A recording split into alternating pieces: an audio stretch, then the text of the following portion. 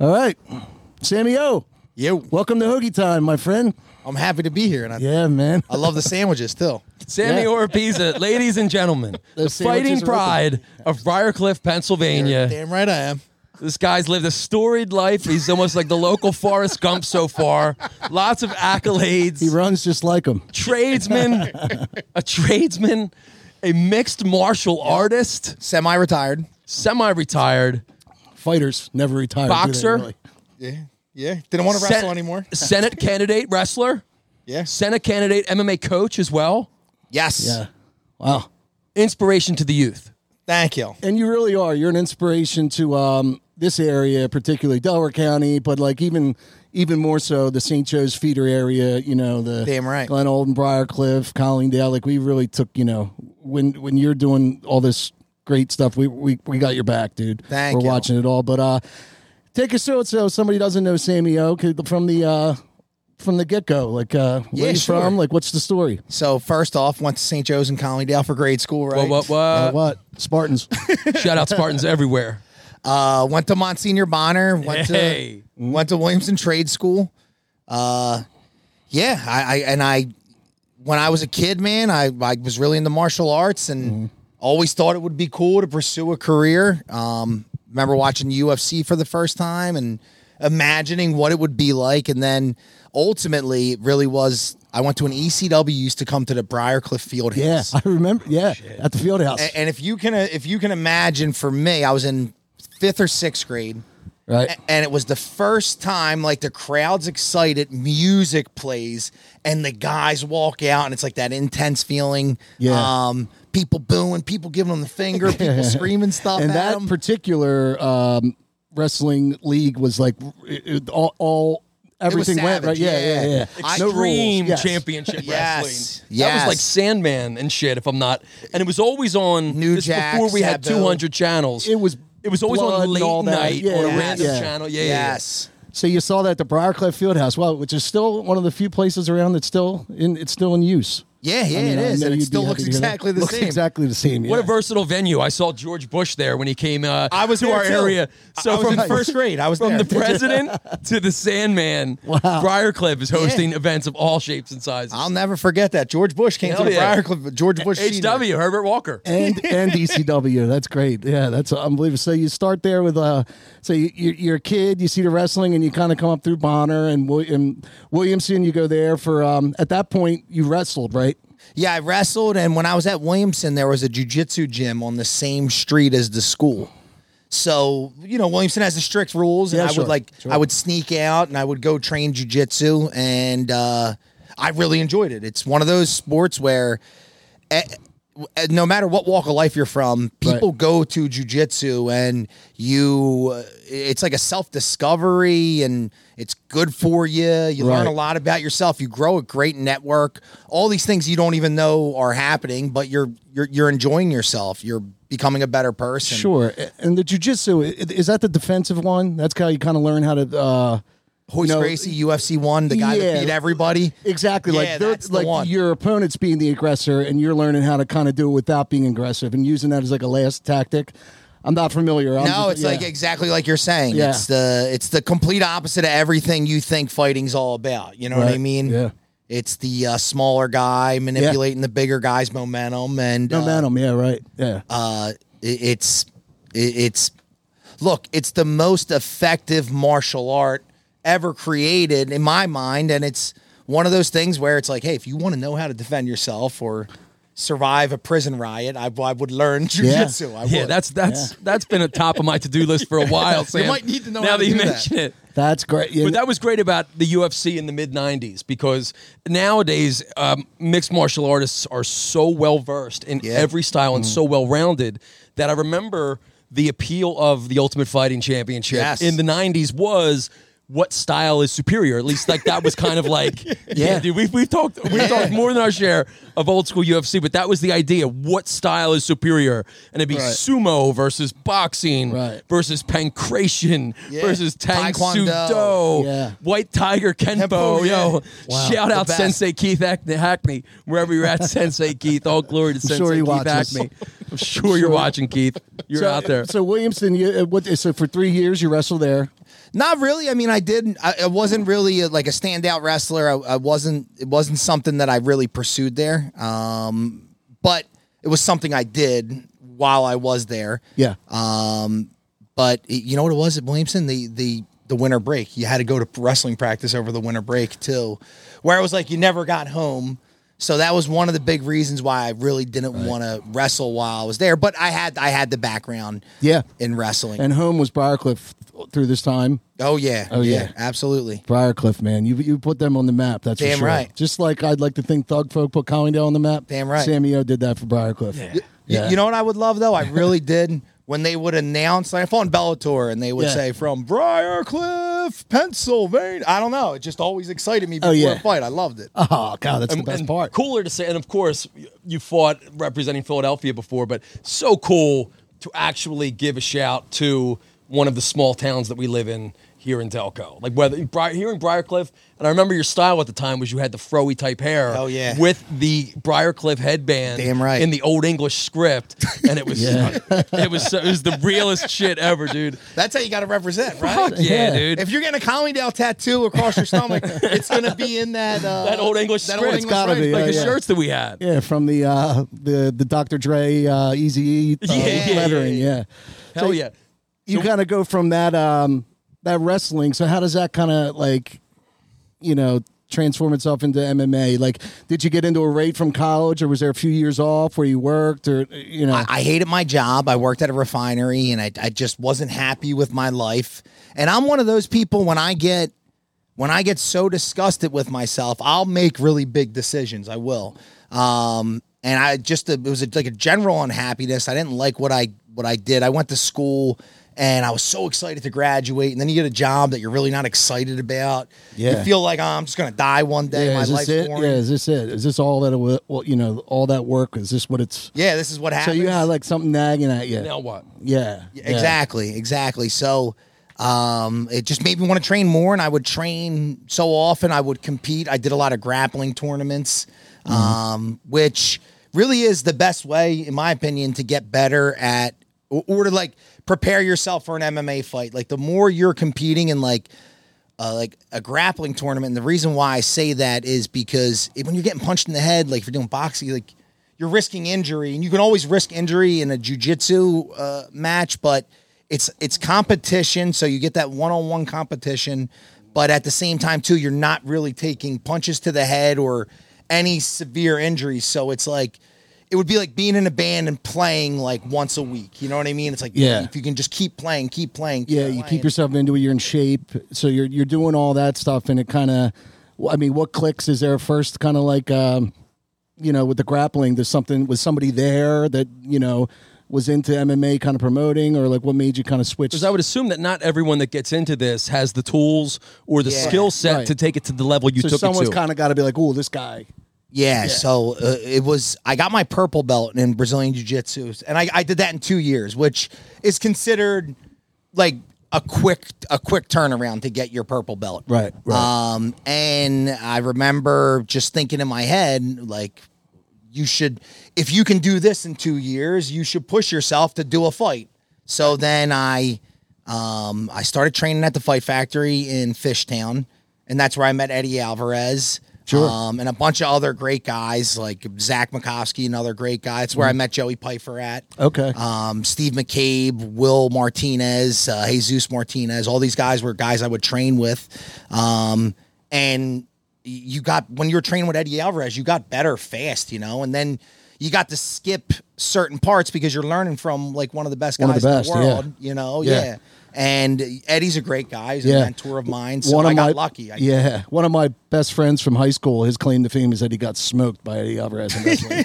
They were both like 135, and Eddie just smoked him. Oh, at wrestling? Yeah, Neil Gilligan. Yeah. Oh, I know. I remember that match. Yeah, Neil's a great wrestler too. Yeah. Great wrestler. Yeah. Eddie was just he was quick. He was very strong, and he was intense when he would wrestle. It was fun to watch, and he would beat. I remember he would go up in weight classes to like the kids that were like undefeated, and Eddie would move up in weight just to beat them. You know what I mean? Really? Oh, yeah. Eddie was like that. Yeah, it was cool to watch. Yeah. I mean, he'd go up 20, 30 pounds. So I think he was a 45-pounder, and the one kid, he was from LaSalle, he had a Superman tattoo on his arm. But I was like, looking back on it, was like super small. Half show him your shoulder. Yeah. He was a 160-pounder, so that would be 2 weight classes up. And Eddie, I remember the kid was crying because he had never lost. Yeah. And he got smoked by Eddie Alvarez. And I remember the kid's parents were there, and they were upset too. Like, Eddie smoked him. So at that point, like on that level with the wrestling, is it for Eddie to go up weight classes? Is it power or leverage? Where I know that jiu-jitsu can be more of a leverage game, or is it both? I guess. Yeah, I think with Eddie and like wrestling, it's a lot of like how quickly can you cover distance and get in on the right spot. You know what I mean? Like Eddie was super fast, and I remember he could change levels very quickly. Which, if you're wrestling somebody, that's kind of like it would be like falling over when you're getting crossover. Like when you're getting crossover in a basketball game, it's embarrassing kind of when it happens. You're like, you got me. Yeah. So no, Eddie was and again, I mean, he was a UFC world champ. He was a Bodog world champ. He was a Bellator world champ. And you meet him and you get with him while he's at the height of this, or is this before his? This is when Eddie Alvarez, I think everyone who knows now is starting to know Eddie Alvarez is the real deal at this time, because this was right before he fought Kawajiri. And if you ever watch Eddie Alvarez versus Kawajiri, that is still to this day. I mean, the only fight that I enjoy watching just as much is Fedor versus Krokop. Yeah, Pride, right? Yeah. Oh, yeah. I love that. Yeah. And Eddie fought this guy in Pride, or Dream. It was called Dream, which was Pride, where you can kick to the guy. Soccer kicks are legal, right? The real deal. Yeah.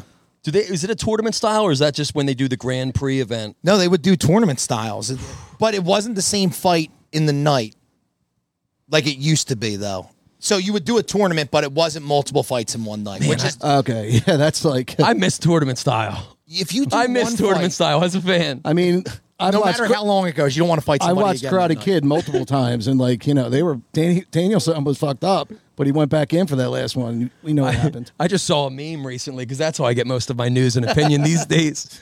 I saw a meme the other day where the crane kick is actually illegal because in the karate tournament it was not full power strikes were not allowed, and the crane kick is full power. There's no restraint there. Yeah, you're shooting the kill with that one. Yeah, man. I love the crane kick because you know me. I love martial arts. I love martial arts styles that are exotic and beautiful and deadly. Yeah, in equal parts. That's always been my trademark. It has. I can vouch for that.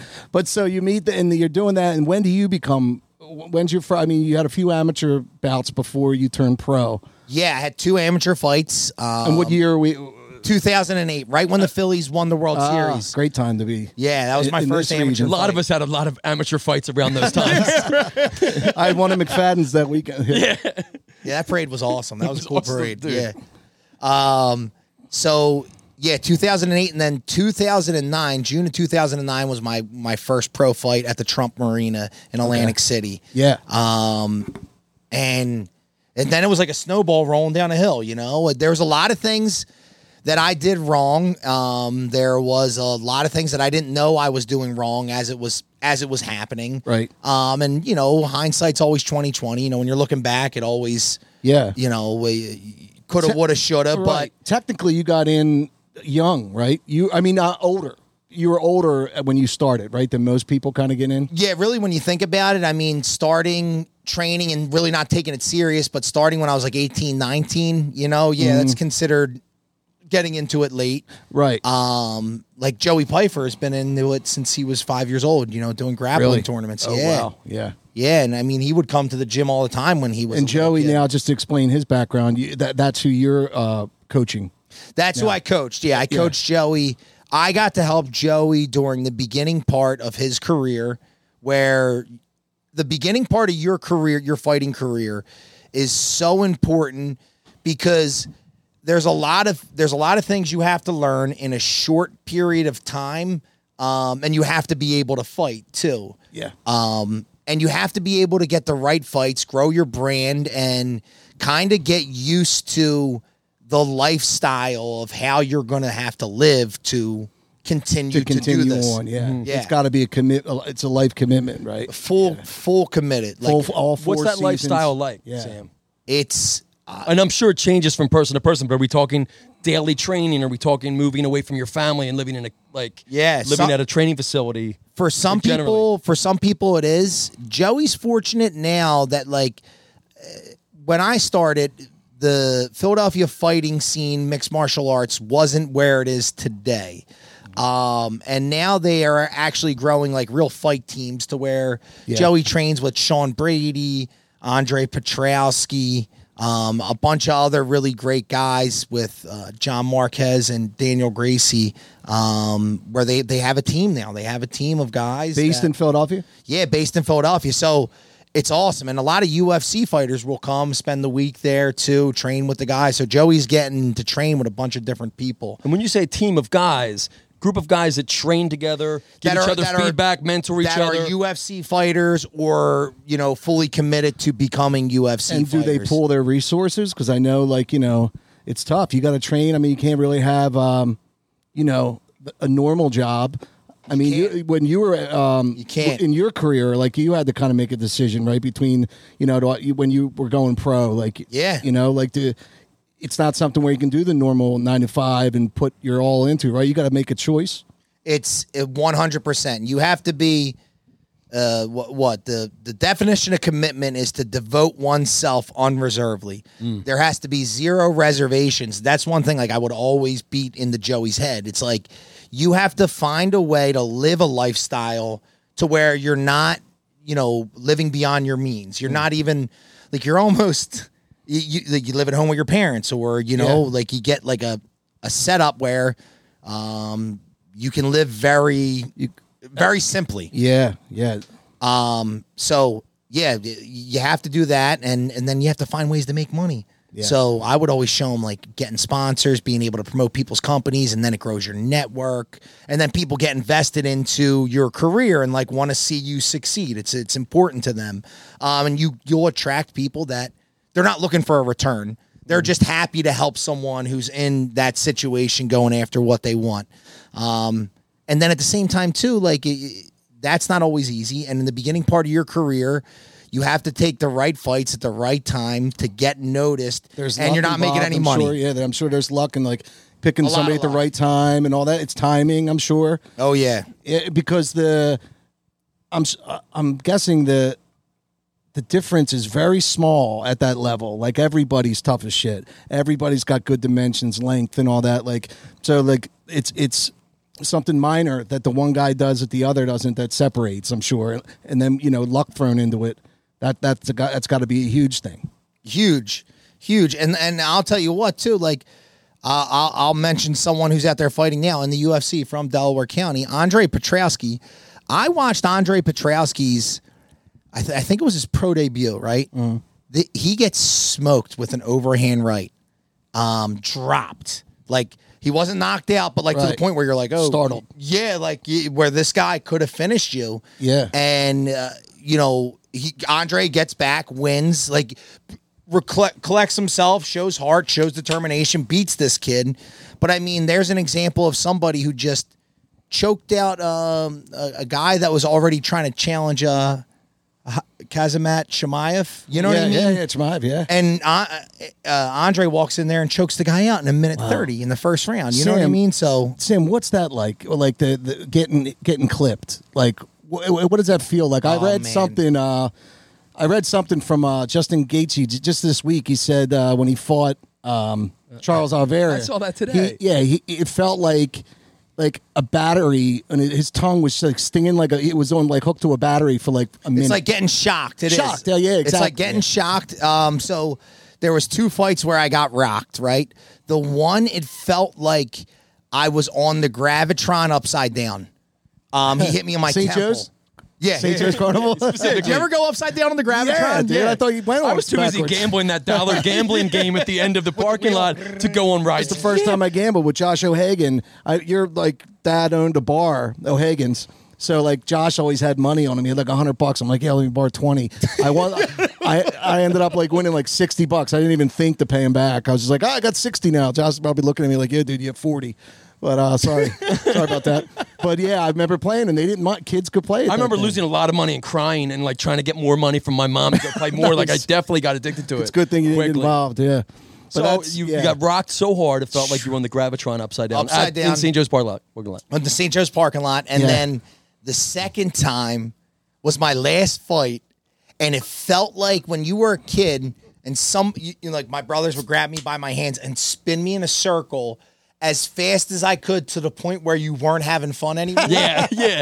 The big distinction there. Stop. And I like Sam. I know Sam's family from growing up. They're all 6'4" and gigantic guys. So you speak on that a little bit. Growing up with your family, I'm sure that was a big influence on your fighting. I know you've spoken about your mom and dad a lot and the influence they had. Like so, coming up, what's that kind of background? So I'm the youngest of 6 kids. There was 4 boys and 2 girls. All legends. Yeah. All absolute legends. I had awesome growing up. I had awesome big brothers. Like my brother Nicky was just by his mentality he was always number 1. So like my oldest brother was always like in first place in anything he wanted to do. Well, he's the oldest. Yeah. Remember that, Sean. Yeah, exactly. And then, so my brother Tommy would I think it made him such a better brother because Nicky would always Nicky was first at everything. You know what I mean? So shout out Tommy O. Yeah, Tommy's the best. Yeah. Tommy's the best big brother you could ever ask for, man. He really is. It's like having Tommy as a brother is awesome. Yeah. And then Benny was always super dangerous. So it was because he never really had a shot, so he had to be more dangerous than the other 2. So it was a nice collection of attitudes. Yeah, I know exactly what you mean. Shout out Mr. Wildcard, Benny O. I know exactly what you mean. Yeah, Semper Fi, Ben. Learn other ways, Mm-hmm. And so that's so you have 4 brothers and 2 sisters. I have 3 brothers, so I make 4, and then I have 2 sisters. And I will say this: my sister Frances is 2 years older than me. Shout out Franny O. Shout out to Francis. Franny O. And I remember when I was little, Francis used to maul me. Like it was awful. Like it would be like people were like, we should break it up. Like we should stop that girl from beating up that boy this bad. This is awful. And I remember when I fought that guy Giedris in Bellator. Yeah. And I lost, but there was a moment where he was beating me up. Was he the Russian guy? Yeah, Lithuanian. It was on Spike TV, right? Yep. Oh, dude, I was at Maggie's setting up for my gig. I'm like, my friend's about to fight. Yeah. And every time I looked up, wasn't going your way. Oh man, that guy tossed me, and it was like I remember in that fight as he's punching me and my arms trapped. I got a flashback to when my sister would beat me up. That is awesome. This feels like I felt this before and it was when Francis would maul me. Franny and pigtails on top of you beating the shit out of you. The flashback with the Giorgio's water ice truck jingle in the background. That's great. So you your parents, you're the youngest, so that kind of being the youngest and watching and learning from your siblings and your parents, that kind of created that mindset to be a fighter because, you don't just get that mind. You could be a tough guy, but you need, like we said, you need to kind of have the mindset to put the time in and change your life. Oh, yeah. To be that dedicated to, go after that dream. And I'll tell you what, there's a part of fighting where you'll be in a fight with somebody and it's you got to look inside your soul. There's a moment where you're what am I actually really made of? And, having that why or that, that part of your story that actually turns you into a fighter. So it's such an important part of it. And part of it is you can lose a fight in the locker room. You know what I mean? So, no, is that what being a fighter means to you? Is going within yourself to find out who you are? Because knowing who you are, I mean, I don't know every last thing about you, but I know that you're not a guy that needs to be the center of attention. It's not about, hey, everyone look at me. Is that what led you to the fight game, to dig within yourself? Yeah, I'd say that was definitely searching for something bigger than you, being a part of something bigger than you. Yeah. Your spot in the world. Exactly. Yeah, exactly. I got a place to fill and it's right here and I'm the only person that can fill it. I would say that was a big part of it. I think I think the uncertainty of it, and also too, like growing up, there are certain things that happen to you where like you get punched in the face, right? You're like, I never want that to happen to me. And then you get a little bit older and somebody else does something to you and you're like, I never wanted that to happen to. And then it gets worse and it gets worse. And I think part of, pursuing a fighting career was having things happen to you where you were like, I don't want this to happen again. What do I do to make sure it never happens again? And it's like, hey, go in there and fight somebody. You know what I mean? Because that's going to be, at the end of the day, that is the highest form of confrontation, right? Kind of like getting in a fist fight with somebody. Yeah. So if you can handle yourself in there, like changing careers, doing other things in life, it's not that it was easy, but it was a road or a path you were willing to walk, Right. And you've taken that mentality into that's at your core. I mean, that's who you are. Like knowing you, I know that. And then, but you've taken that in every, as a family man, as a father, as a family man, and other avenues that we'll get into. That you've gone from your fighting career, like you've taken that all. Yeah, and it's when you so. Again, I wasn't like a world champion. I wasn't, fighting main events and making millions of dollars. But when you build yourself as a fighter, and then when you take your life changes, which everyone's life does, right. You're like, you have to create a new identity. And then when you're fighting, part of it's ego, and you have to have an ego when you fight. Yeah. So when you're changing careers or trying to find a new path, it was the hardest, but thank God I had these experiences, because if knowing I can get through that, I can get through this. You know what I mean? Yeah, absolutely. And do you find that some of these battles, everything is kind of within yourself? Like, obviously there's sometimes you're matched up with a guy that's physically you're not but I mean, there's always something that you can do better to fix it. So you kind of, you can beat anybody on any night. Yeah, I still firmly believe that. So from a loss, you can take something and be like, and work on things in yourself to where you think that, that would make you better prepared. You can always just kind of work on yourself and kind of. I think that's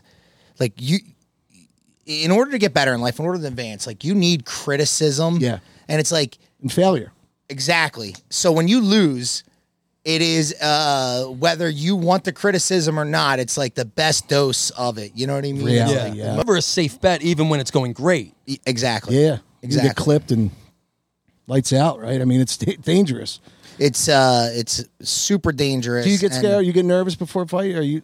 No, I never got nervous like that before fights. Which my favorite part of the fight was actually right before you walked out. That was that part.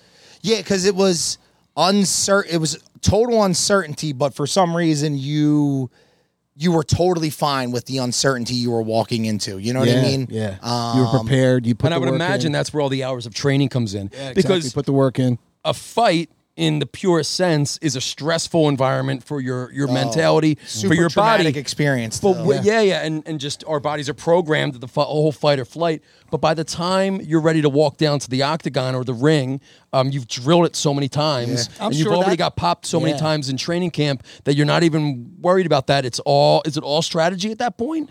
Is it muscle memory, or are you just so calm in the moment that it is a chess game, or is it a combination? Oh man, so your first couple, you're in a dream. Yeah. But when you start becoming oh wow, I know what's going on. Right. It's a weird feeling where an hourglass, you're constantly waiting for your opportunity and trying to be, show aggression or, be assertive in there. Yeah. But for me, at least, it was, I just wanted the guy to make a mistake that I trained for them to make. Right. You know what I mean? Being left-handed like you are, is that a big thing? That's a positive.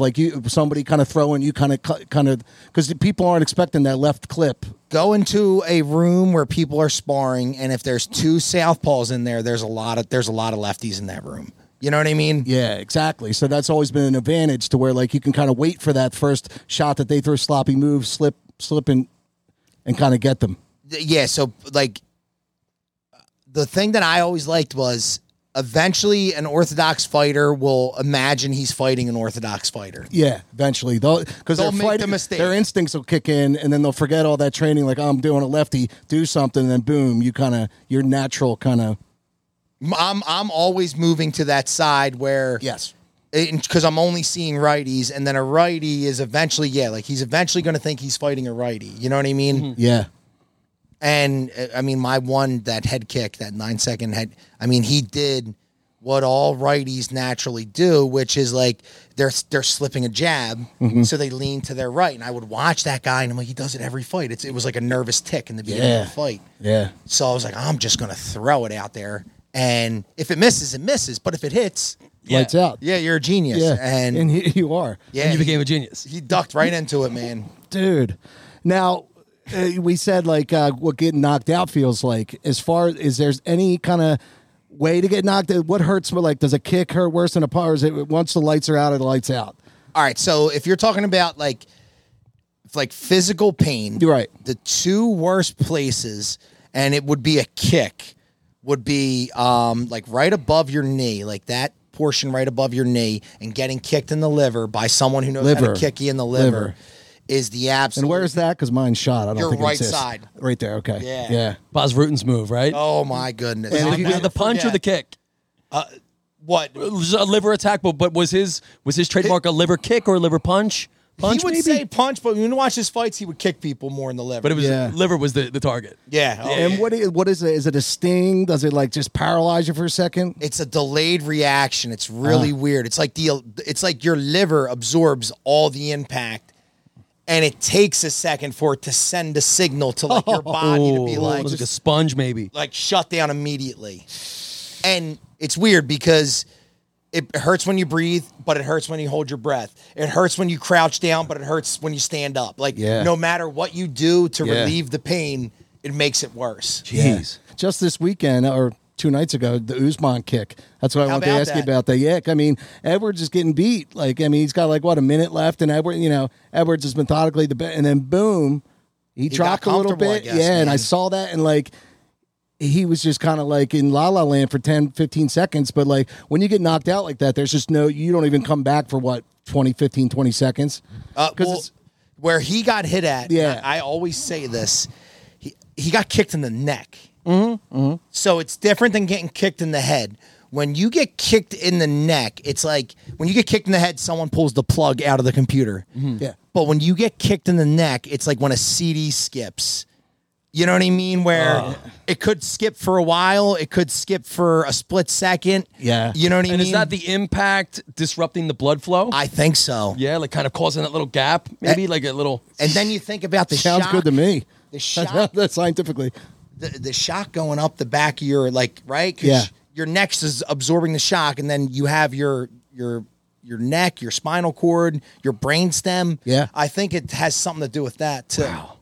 Man, because I saw that I thought I was this is great. We're gonna have Sammy on, and just the way that went down, like, and that's the whole thing. Like with fighting, also, like it's that split second. Like you can be losing, but as long as you kind of keep your head in it, and you got the cardio and you got the stamina, there's openings. Like anybody, like any given Sunday, anybody can win a fight. Like you were saying earlier. That was the 4th round or the 5th round. I believe there was a minute left. It was the 5th round. Yeah, 5th round with a minute left. Yeah, that's anything awesome. can happen at any time. Yeah. Lots of ways to win, lots of ways to lose. And, in MMA. and when you're at that high of a level, it comes down to like who's going to make the mistake, not who's going to be superior. Yeah, because everybody's crushing it every step of the way. It's who makes that first mistake. Yeah. Quick analogy: I've got this bowling game on my iPad. I'm really crushing it at, and I've gotten to the point where I've built myself up to a level where it's not who gets the most strikes. Because everyone's throwing a strike every round because it's a really high level. Yeah. But it's like who misses that one strike? Who gets 9 pins down instead of the strike? And it goes back to what it's we were who makes the first mistake. What we were saying earlier. It's the same thing. Who's the one in those early days that puts in the other extra hour?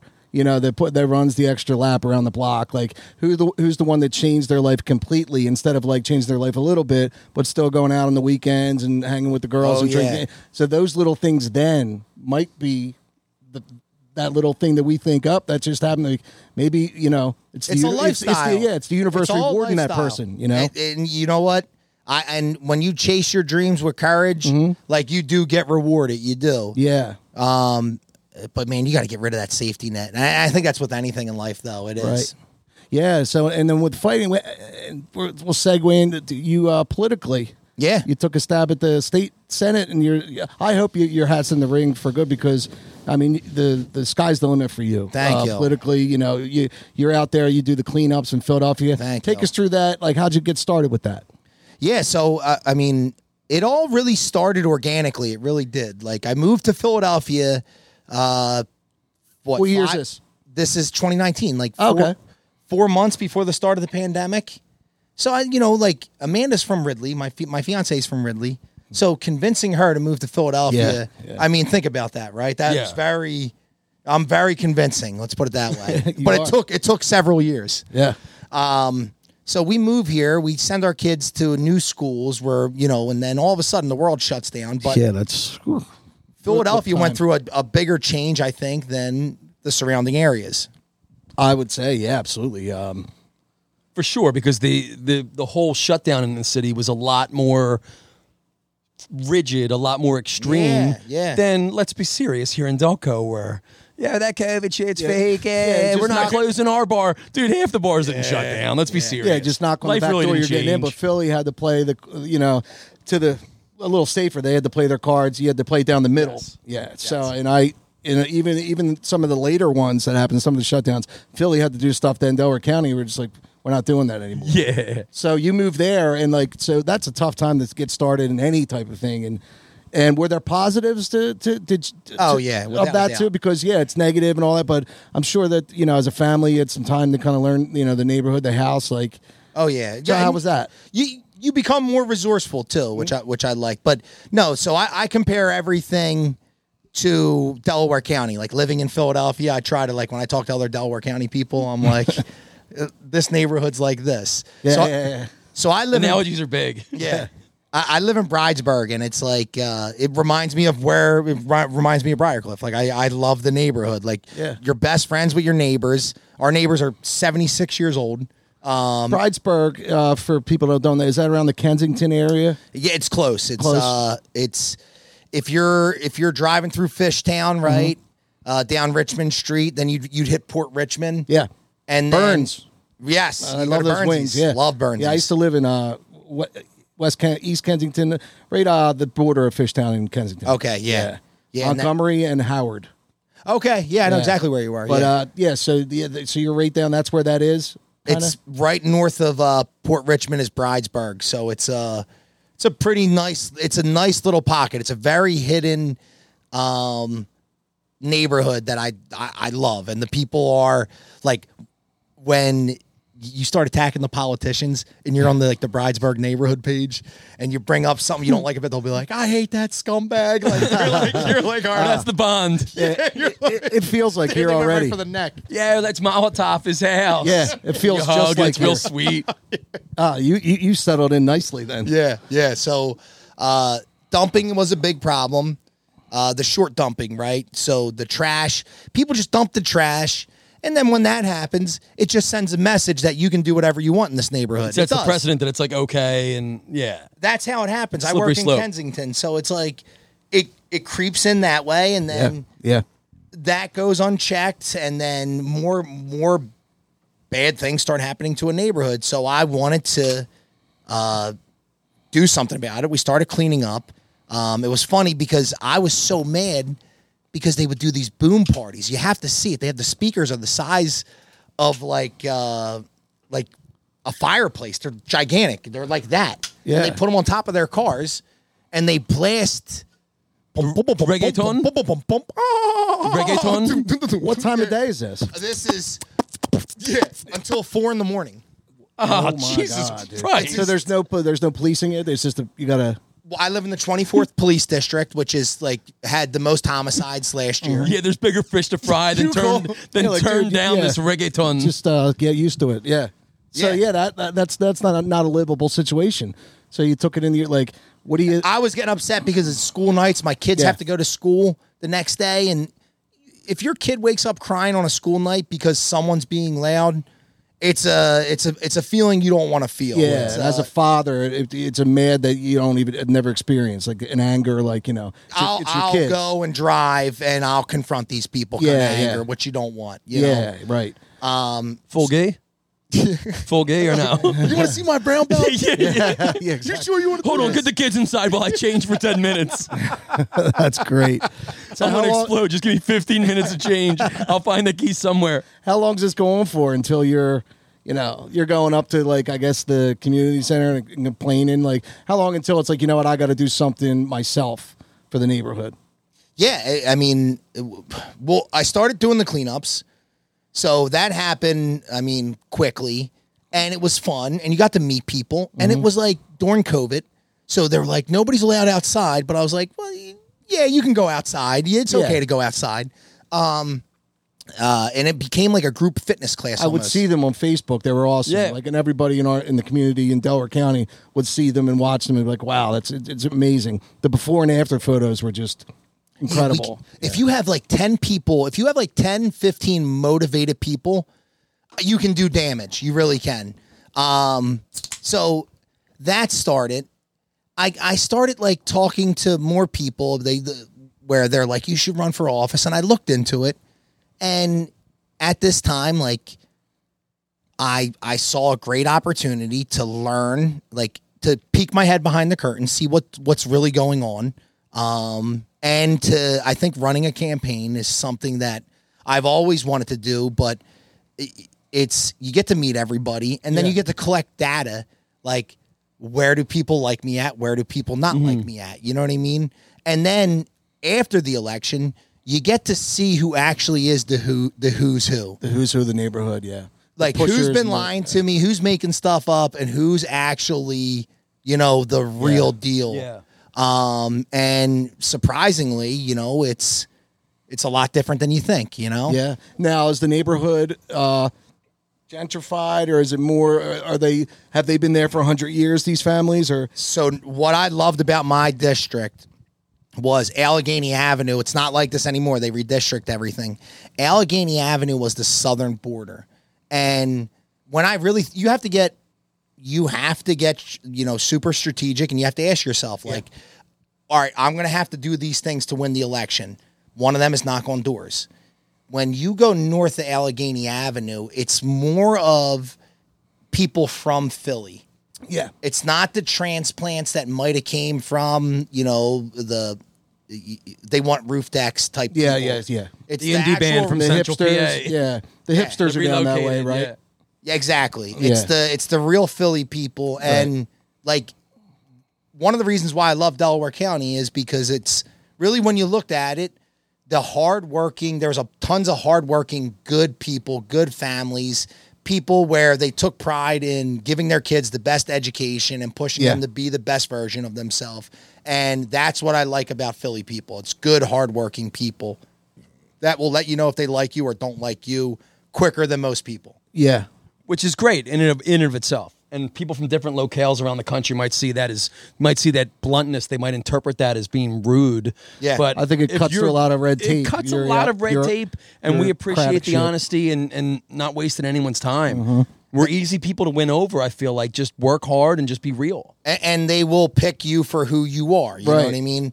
And I do love their honesty. I do. I'd rather you tell me you're not like me, but just because they don't like you today doesn't mean they're not going to like you tomorrow. Right. If they see you keep showing up and doing the stuff that you were doing, that changes people's opinions right away. No matter what party, that crosses any party lines, care of community, even myself, like I, if somebody's out there doing it, don't matter what or if I voted a certain way, that's the person that's got my vote. That's out there caring about the community and wants the best for, the future. And when you see the problems in Philadelphia, they're not getting better. It's only getting worse.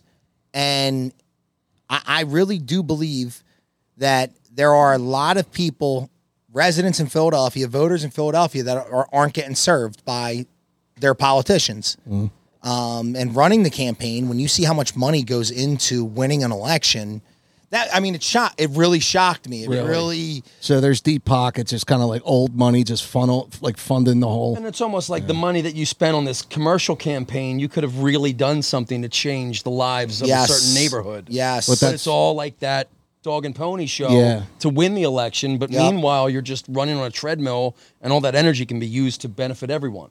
And you're basically shining the asses of the people who got you in there, you know? Mm-hmm. Right. You at that point, you're in that, you owe so many favors to where, like, you know, you get there and you're like, oh my God, like you had to do all these things to where, like, you're on your first day, you're already like, oh my God, like I had to scratch so many backs, like, because on the way up, was there like an opening there? Like, how was the opening for you to kind of slide? Did you have to go against like 3 or 4 other people in the party? No, it was a special election. Okay. So, look, there's something about being a Republican in Philadelphia, right? Where I don't think I'm like any other Republican in Philadelphia, and for many reasons. And one of the big reasons is, the neighborhood where I work in, I'm in black and brown communities all day long, and I prefer to be in there. I do. Yeah. I mean, Philadelphia is a majority black and brown city, so if I cater whatever I do to a certain group of people, it leaves out a whole nother group of people that you could be working with. You know what I mean? Yep. So I love working in Harrogate. I love that neighborhood. I love being in the underserved neighborhoods of Philadelphia, and I enjoyed door knocking in them. So I think that separated me right off the bat from the majority of the people. Won't go into neighborhoods because they're uncomfortable, they're scared, or whatever it may be. But I'm not that kind of person. No, you're not. Absolutely not. Yes. How does the real estate, your job, and how does it tie into each other? The political campaign, the politics, and I would think that they would work hand in hand. Oh, yeah. Because you're in that community, you're out there for, that, and you're serving. Like, I think it's perfect for politics. Your profession. This is what I noticed about being in real estate in Philadelphia and politics. They really go hand in hand. Like, in order to get done what you need to get done, you have to be involved with the community. You have to be involved with the community leaders, the community groups, the elected officials, and you all have to work together. It's really that simple. Because if you're taking these abandoned buildings in a blighted section of the city and you're bringing life back to them, and you're giving people opportunities to start businesses, you know what I mean? Because a lot of the buildings that you see us in, I mean, they're being repurposed and being outfitted with entrepreneurs, with people that have their own hair, nails, barbers, whatever it is. As far as work jobs, though, what kind of jobs in that? Because you're saying kind of a living situation, but I know that when Sugar House opened up about 10 years ago, I don't know if that's worked out to where what they thought would open up thousands of jobs down there. What is kind of the job? It hasn't worked out for me the few times I've stopped by. Yeah, I stopped by on the way. Anytime I play in the Northeast, I'll stop by there like 2 a.m. I'm out there by like 2:06. Yeah. And I look at it's not supposed to work this way. It's not supposed to work. Yeah. But like, are there, companies that are opening up to where like the employment, like. No, and that's another thing where, I feel Philadelphia could do. The leadership could do so much more to attract good businesses, good paying jobs. We're a blue collar city. That's one of the big things that saved us during the coronavirus. Like New York, I mean, white collar city. Yeah. All those office buildings, all those people working, you know what I mean? It was they're empty. And then you live in a smaller space, surrounded by everybody. You need room to spread out. Yeah. That changed a lot, but Philadelphia was insulated from it. So that was wild with New York, and I'm sure a lot of other big cities. It's like shelter in place, but I live in a building. I know 1,500 people. It's really not. Yeah, we're all using the same elevator. We're all got our friends up in New York, and they were saying that to me, like, and everything's closed, and I'm spending a lot of money here. Yeah. So how did it end? Like, I mean, you're obviously this last run. I lost. You lost. Yeah, but I mean, it'll never hopefully you continue. But when was that? When was the running, and who'd you run against? Yeah, if you ask me, the only people that lost are the constituents. I agree with half. But yeah, when was that? When did it kind of end? how long were you out there campaigning? A year or so? No, it was a special election, so it was a 3-month. And like, I got to tell you the story. So I'm sitting there, and people kept talking to me, like asking me questions. You gonna run? You gonna run? You gonna run? You gonna run? And I look at it, it's like the Democrat Party announces Sean Dillon running for 5th Senate District, and it was like all of them together. They're in like their Adidas sweatpants. They're wearing like, they just took their hats off, you know what I mean? They have like hat hair. Yeah. And I'm like, they already thought they won. You know what I mean? Being lazy thinking it's Philadelphia. Yeah, we won. Yeah, right. They didn't even have to put the work in, which is messed up. Yeah, exactly. So I wanted people to know, like, hey, you have another option here. Yeah. And I, of course, like, if you think you're going to win your first campaign, I think that's kind of, it's unrealistic, and I think it's arrogant. You know what I mean? Yeah. Like, what makes you think you're that good that you're going to just walk in here and win right off the bat, And it's crazy. Yeah. Like, a lot of people talk about it, but you've actually been about it, and you're not afraid to sacrifice your time, et cetera, to learn these big life lessons. How does that work with the family, your time? Dude, it was, it's a lot of time you're putting out. I got to be honest, like, running a campaign, you're never at home. Never. And I guess I was lucky that your wife's a saint. Yeah, well, I always mess with Amanda though. Amanda's like, Sam, why don't you just drink beer and play Madden downstairs like everyone else? We haven't seen you in a week. He's not built like asshole. Oh man, it was the fact that I think they were messing with me so bad, like stealing my signs, cutting my signs. Were they really? They were doing all that, leaving them there. Like, they were playing all those games. Oh yeah. Oh, just like we want to send a message. Yeah, we want to send a message to Sam Oropeza. Yeah. Oh man. So when that's happening, Amanda was like so supportive of me, and I'm like, I swear, if this was like everyone loves Sam, they're putting me on my shoulders and like pray to me, Amanda would be like, that's it, that's enough. No more campaigning. But I wasn't having fun. No, I was having fun though. I was. And how long was it? The process? It was only 3 months. It was like a 3.5 month campaign where it was one of those things too where I'm one of those guys where I never want to be the person that's like 3.5 months from now, I'm sitting there, doing nothing, or woke up late or something, been like, man, I wonder if I would have won. You know what I mean? Yeah, or I wonder what would have happened. Yeah, you're an extremely driven dude, and like you're already sitting still. It doesn't seem like it sits well with you. Like you kind of got to be doing something like for your legacy. Like you're trying to make your time here on Earth as productive as possible. Absolutely. I can't imagine you having too many just completely just wasted bullshit days. I could see you getting up, and whether you're training or whether you're pursuing some kind of goal. There has to I could be wrong. It's almost like there has to be an opponent to fight some days, I feel like. I'm like, I got to calm down, man. Like, just be happy about everything. I'm sure we can find an opponent within the next few blocks once we're done recording tonight, Sam. Right, man. Let's go to any local bar. Go to Buck's Tavern, right? That's right down the street. Shout out Buck Tavern. That's great. So it ends, and like, so what's the in the future? Like, what do you do? Kind of dust your wounds and kind of just stay with the real estate, keep meeting people, keep making connections, and kind of do it again next time. Like, what's your goal? One thing I did notice, like, so short campaign benefits, and then there's things that aren't good. You like anything, you know what I mean? This is good. There are pros and cons. So it was, I'll work hard. I'll outwork this guy. Yeah. Absolutely. No doubt in my mind. Like, anyone I'm running against, if they work harder than me, I hope they do, because it's like, I kind of want to see what I do now. Yeah, now I got to really turn it on. Right. So that excited me. I'm like, oh, man, so I could really run a good social media campaign, which matters because it's only 3 months. So maybe I could let more people know that I'm running than he could. And I did a good job with the social media campaign. But the things that suck about it are, in order to like really win an election in Philadelphia, you have to become a member of the community. And for me to want to win an election in Philadelphia, I want to be a member of the community. I'm not showing up just to be like, hey, vote for me because it's something in my ego. You feel good. You're actually going to roll up your sleeves and go to work. Yeah, exactly. Yeah.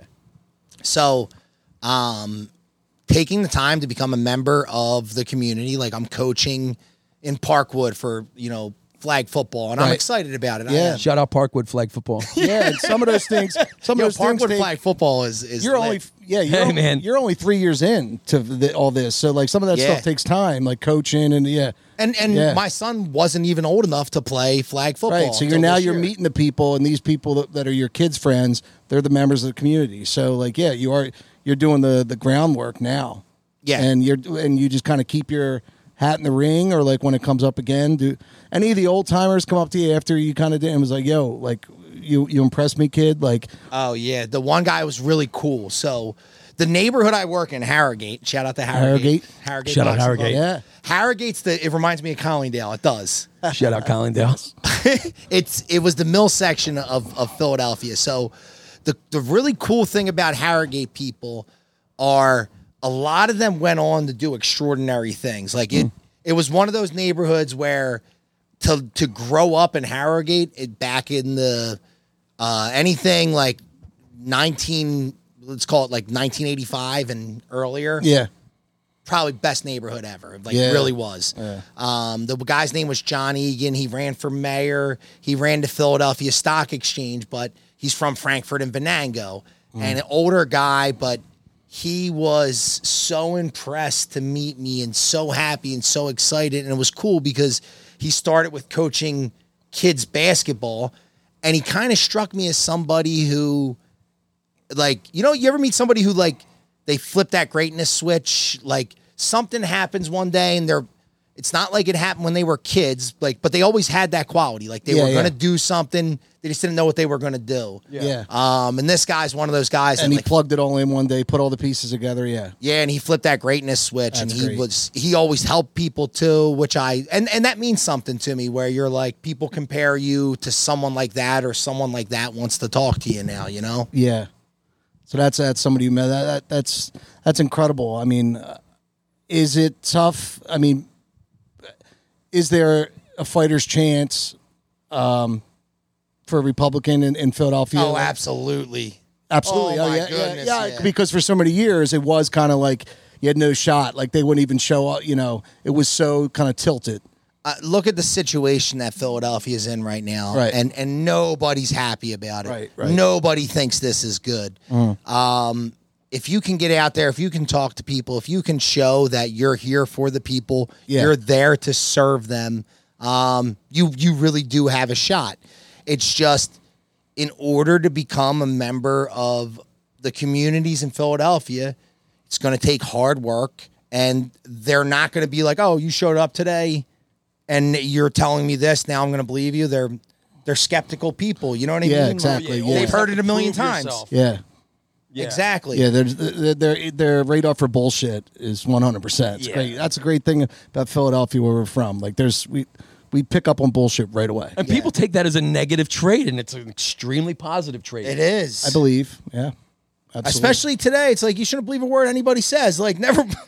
Don't believe anything anybody says. Yeah. Like the biggest news event in the world could happen, and depending on what channel you're watching, it's this happened or that happened. There's no straight answers anymore. There's no reliable everything's source a big of information. psyops. Yeah, there's two truths. There's two truths, like we spoke about before. There's your truth, my truth. Like, that's why I think people are sick and tired of that. Yeah, and somebody people like are fucking pissed someone off. like Sammy coming in and like right away, there's no bullshit. Doesn't matter what R or D, what's on a sweater. Like, you. I love knocking on the doors that had his signs. Exactly. That was my favorite thing to do. But right away, there's no. It's really easy to change someone's mind. Like if everyone's so entrenched one way or the other that it's almost inconceivable that somebody from another political party is a good person. Yeah. And if you could just show that in the most basic of especially terms. on the local level. I think politics is all local. It's all at the local level, but at the local level, it's about service. When it gets way high, when it's national, I mean, it's so fucking poisoned by then. Like, it's a popularity contest, and like, who's fucking more corrupt? But at the local level, whoever's out there, like, putting the work in, good family person, the future, the sky's the limit for you. So I'm looking forward to you staying with the political theater and taking over City Hall one day. You know what, man? Because I'll be there with my acoustic guitar. Yeah, that would be Asking awesome. for a gig. Oh man, that would be awesome.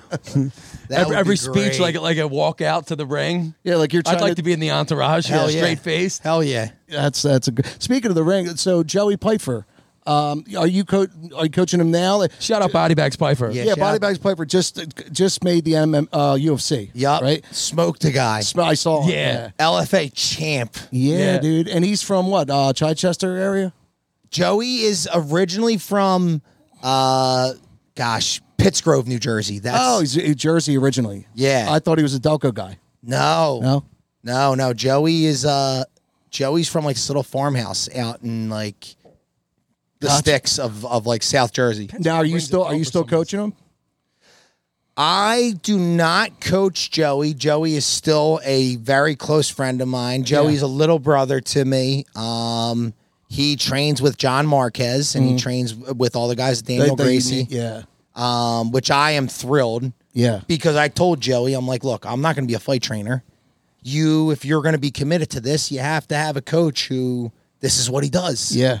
You know what I mean? Like, I'm a guy who cares about you, and I fought, and I can help you, but I'm not going to be the guy that is going to be, hoisting you on my shoulders with a world championship belt, because it can't be You have too many things going on right now. Yeah. He deserves somebody with like the one track mind. Yes. Where you're a guy that's dabbling in a bunch of different things to satisfy. What's his ceiling right now, Scott? Oh my God. Really? What do you think about? How's he looking these days? What do we think about the future? Yeah. So I got to train with him, and like Joey knows, like I trained Joey to the point where he knew what I was there for. It's like, dude, I'm not here for you to like try to wail on me. I'm giving you a look, and I'm sacrificing myself partially, so you have to be nice to me. You know what I mean?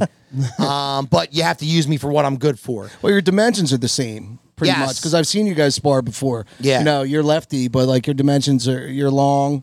But yeah, I give them like I'm a good, I'm a good training partner too. Like I am. I'm good at it. I keep everybody safe. That's the one thing where I am good at it. So I train with him. And he is so good right now. He's on a level where he could go in there and beat anybody. I'm convinced. He could really go in there and he really could beat anybody. And with that being said, it's obviously the opposite could happen too. You know what I mean? Yeah. He's not unbeatable. And he knows that. I think that fight where he broke his arm, he dislocated his elbow, showed him that you can get the rug pulled from you at any moment. So this is fragile, and you have to be smart, and you have to take advantage of all the opportunities that you get. Mixing with that, hitting the peak of being 26 years old. You'll be 26 years old. I was just going to ask, 26. What's his weight class? 185. 185, and he's a full 185, right? And he probably walks around at 200. Oh, easy. Easy when he's not fighting. Yup. Yeah. He's a big kid. Yeah. So that process, he goes and fights, I guess, again every 6 months, or I guess when you're at that young age, you try to get in 2 fights a year or something. I mean, you could tell us better than anybody. It's not very long. I mean, as many as you can. Like if you can get 3 to 4 fights in a year, and you're getting out of there like unscathed in a way. Yeah. Man, you like that's what you kind of got to do, Yeah. Especially when you're this young. And they can build, like, you got to think about it. It's a game too for the promoter where he's like, all right, well, I got this kid, and he's 4 years younger than this other guy. Yeah. This other guy, or the older guy, might not be here in another 8 months. We had a friend, we all know him, Rob Cucinato, St. Joe's. Yeah. He went to the Red Sox. Baseball player, 4 years at Temple, and got to the Red Sox, played in the minor leagues. But by the time he got there, in baseball, you're hired right out, or you get signed right out of high school. Like they sign 16, 17-year-old kids. So he already did 4 or 5 years of college, got there for 2-3 years. He just started to hit the ball and kind of make his way. By that time, he's 25, 26 years old. He's like the first baseman prospect.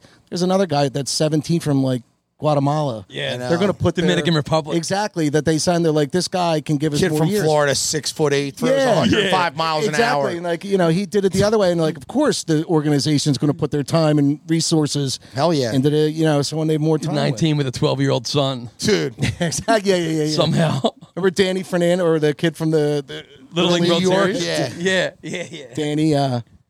They were the birth just certificate retired. controversy. Did he? Yeah, just retire. Yeah, right.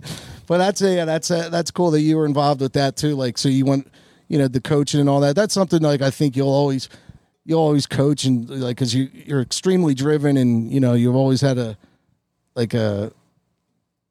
want to pass the knowledge on. All right, Sam. So what's on the horizon for you? What's going on now, and what's the future look like? Man, I'm gonna keep running my my real estate business. Yeah. I will be hanging out with the family, and every opportunity I get to be in front of people of Northeast Philadelphia, I'm going to take full advantage of it. I made some great friends during the campaign, and that's one thing that I'm actually enjoying now because you got to meet so many good people, and it's when you meet people like the good Philly people that care and know that you care. It's a good friendship. It's a good. You want to hang out with the person. You know what I mean? And when you make those friendships, you earn those friendships, and they last. They're not superficial friendships. They're real friendships. It reminds you a lot of Delaware County, right? Like going back to like the way you were brought up. Like so something from your core you see there, and that's probably why like I feel like you stayed and want to kind of grow your family there is because there's something about where you're at now, Northeast Philly, there that you saw here growing up. That and it's like being uncomfortable and being unfamiliar too. At this point in my life, I feel is such an advantage. You know what I mean? Where if I get comfortable now, I feel that would be the worst thing that could happen to me. Where it's you look at Usman in that last round, right? Gets kicked in the head. It's like just like when that, you get comfortable, right? You get kicked in the head, Yeah. Well, Sam, you're a real one, and you've earned everything that you've achieved. And coming from an area where people kind of spend a lot of energy complaining or tend to, you've never been one of those guys. You've always rolled up your sleeves and gotten to work. Yeah. And we all appreciate and respect that, man. So thank you so much for coming by, brother. You have all our respect, man. And Marks, thanks. definitely my man. You make me want to turn on that greatness switch.